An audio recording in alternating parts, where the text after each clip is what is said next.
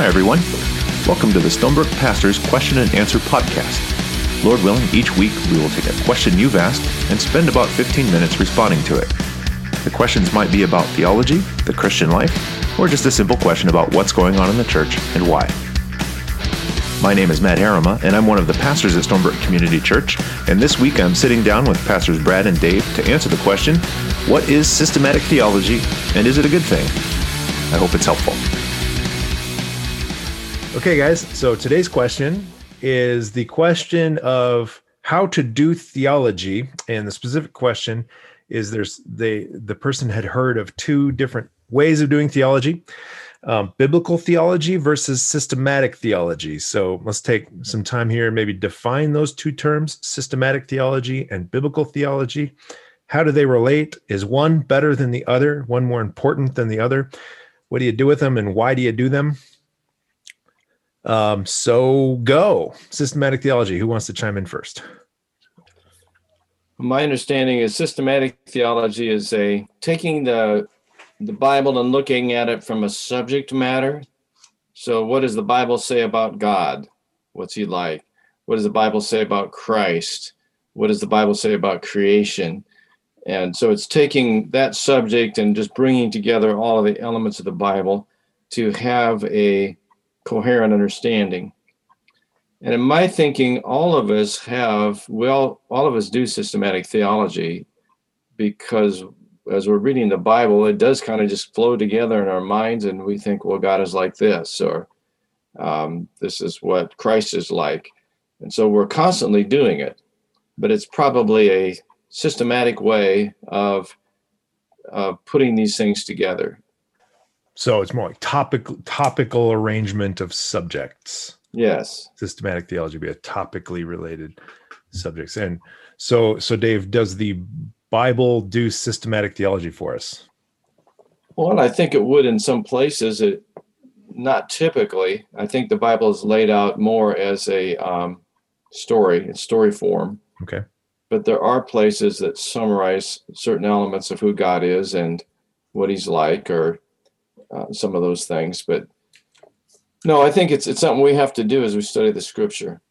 Okay, so we would compare or contrast systematic theology with biblical theology. And Dave, you gave a good description of systematic theology. What would biblical theology be?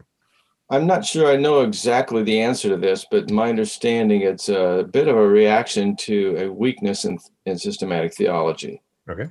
That there was systematic theology was being done without a really thorough looking at the passages of the Bible, really digging in what does this passage, each individual passage say. And that weakness led to kind of a systematizing of things without actually looking at the data or having the data right. And so my understanding of biblical theology is an effort to get back to each particular passage and really dig into it, figure out what it is on its own, and do that thorough preparatory work before you try to systematize it. So more reading, you mentioned the Bible tends to reveal itself, or the truth of the Scriptures reveal itself in more of a story, more of an ongoing unfolding revelation. That would be my understanding of biblical theology, would be getting your head around the way that the truth unfolds itself, or God's revelation unfolds itself as the time goes on. So we have different scriptures that were written at different time periods, different books of the Bible written at different time periods. God's plan tends to work itself out in increasingly clear ways through time. And so that unfolding story, tracing that is my understanding a little more of what the definition of biblical theology would be, tracing the development of a topic through time. So instead of doing systematic theology of angels, where we say, here's what angels are, and then every time we read angel in the Bible, we import our understanding of angels. Instead, biblical theology just tries to say, well, what does the text say? What would people have had for revelation up to this point? And what is the immediate surrounding saying? So that would be my understanding. The difference would be biblical theology would be try to go through the narrative or through the unfolding timeline, and systematic is topically oriented. And in fact, I think you're right too, it's sort of unavoidable that you're going to do systematic theology. Everyone sort of does. Who is God? Who was Jesus? Some passages say very clearly in summary form, things like that, but we understand the bigger picture from the whole. And the other thing that I've heard is that the reason you do biblical theology is to compile a systematic theology. And so sort of like systematic is the result of doing biblical theology. But those are just some smatterings there. So is the problem then, if I am doing only systematic theology, is the root problem that I'm taking things out of context or without the full picture then? Let's say angels, for example, or sanctification, the process of growing in Christ likeness, growing in holiness.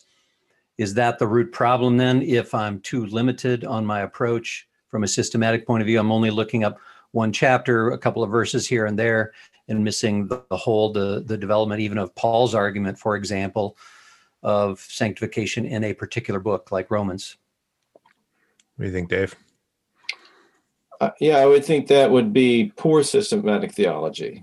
Theoretically, I think systematic theology should first include biblical theology and taking all of those, the timeline of God's revelation and understanding that clearly prior to coming to your final conclusions on putting everything together. Yeah. The way I've heard that problem put that you're describing, Brad, is that systematic theology sort of gives you a grid or a lens through which to view the scriptures. And if your grid is incorrect, you're going to misunderstand some of the scriptures. Or just historically, it's true that some of the grids that have been formed, some of the classic systematic theologies, by necessity, they're summaries. And so if you lay your grid over one of the scriptures and say, well, it has to fit this grid. So there's this piece that doesn't seem to fit the grid. I have to like jam this piece of scripture into the grid. And in order to do that, I have to kind of warp my understanding of it. And I'll shoot out to something that'll maybe be a future one of these podcasts for a second, but maybe a classic example here would be covenant theology or dispensationalism. Both of them are grids. They are formulations of the biblical data on how the testaments relate to each other, how the covenants relate to each other, and things like that. And so dispensationalism has its definition, as does covenant theology, has its definition of how the covenants relate to each other. But there are certain scriptures that seem to fit outside of their grids. And so they have to like jam them back into their grid. And I could give examples, but that might open up some cans of worms. So we'll not do that right now.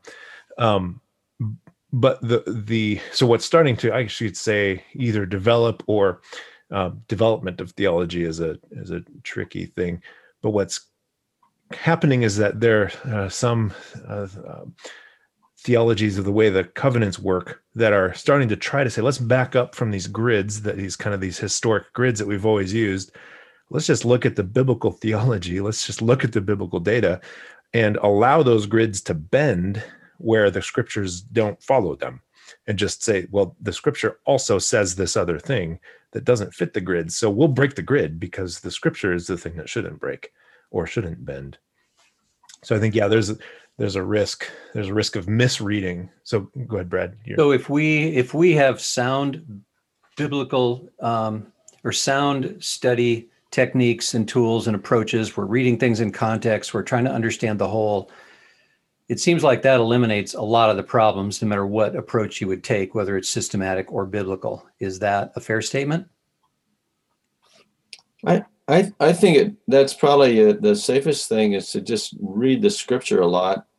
I think for the last 15, 20 years, I've read through the whole Bible in a year. And that just adds up, you just get a sense of the whole rather than just a little individual part. So I think that's a very good thing just to read it. Yeah. And you get the context, you kind of see, how this all fits together. That's kind of the way I approach my reading through the scriptures as well, is trying to, I have two levels of reading I'm always doing. I'm reading through the Bible either in a year or 6 months or whatever the time frame is. I'm just trying to keep the whole of the Bible fresh in mind. We have a tendency to leak information, right? And trying to keep that whole thing fresh. So while I'm doing a deeper dive study, say on Ephesians, and I'm reading Ephesians and trying to get the argument that Paul is making in Ephesians, I can hook that back out to the rest of the biblical storyline. So there's sort of two levels I'm trying to read and study at. And then, Brad, you mentioned a study process, or, the fancy word is hermeneutic process.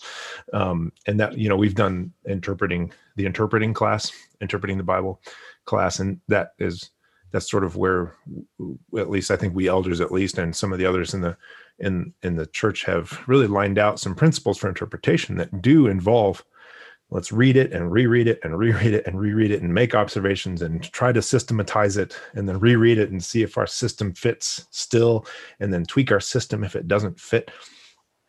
One analogy or illustration I've heard on this is, it's like if you were to read The Lord of the Rings. This is my favorite book series of all time ever. It's because it's the greatest fiction book of all time ever.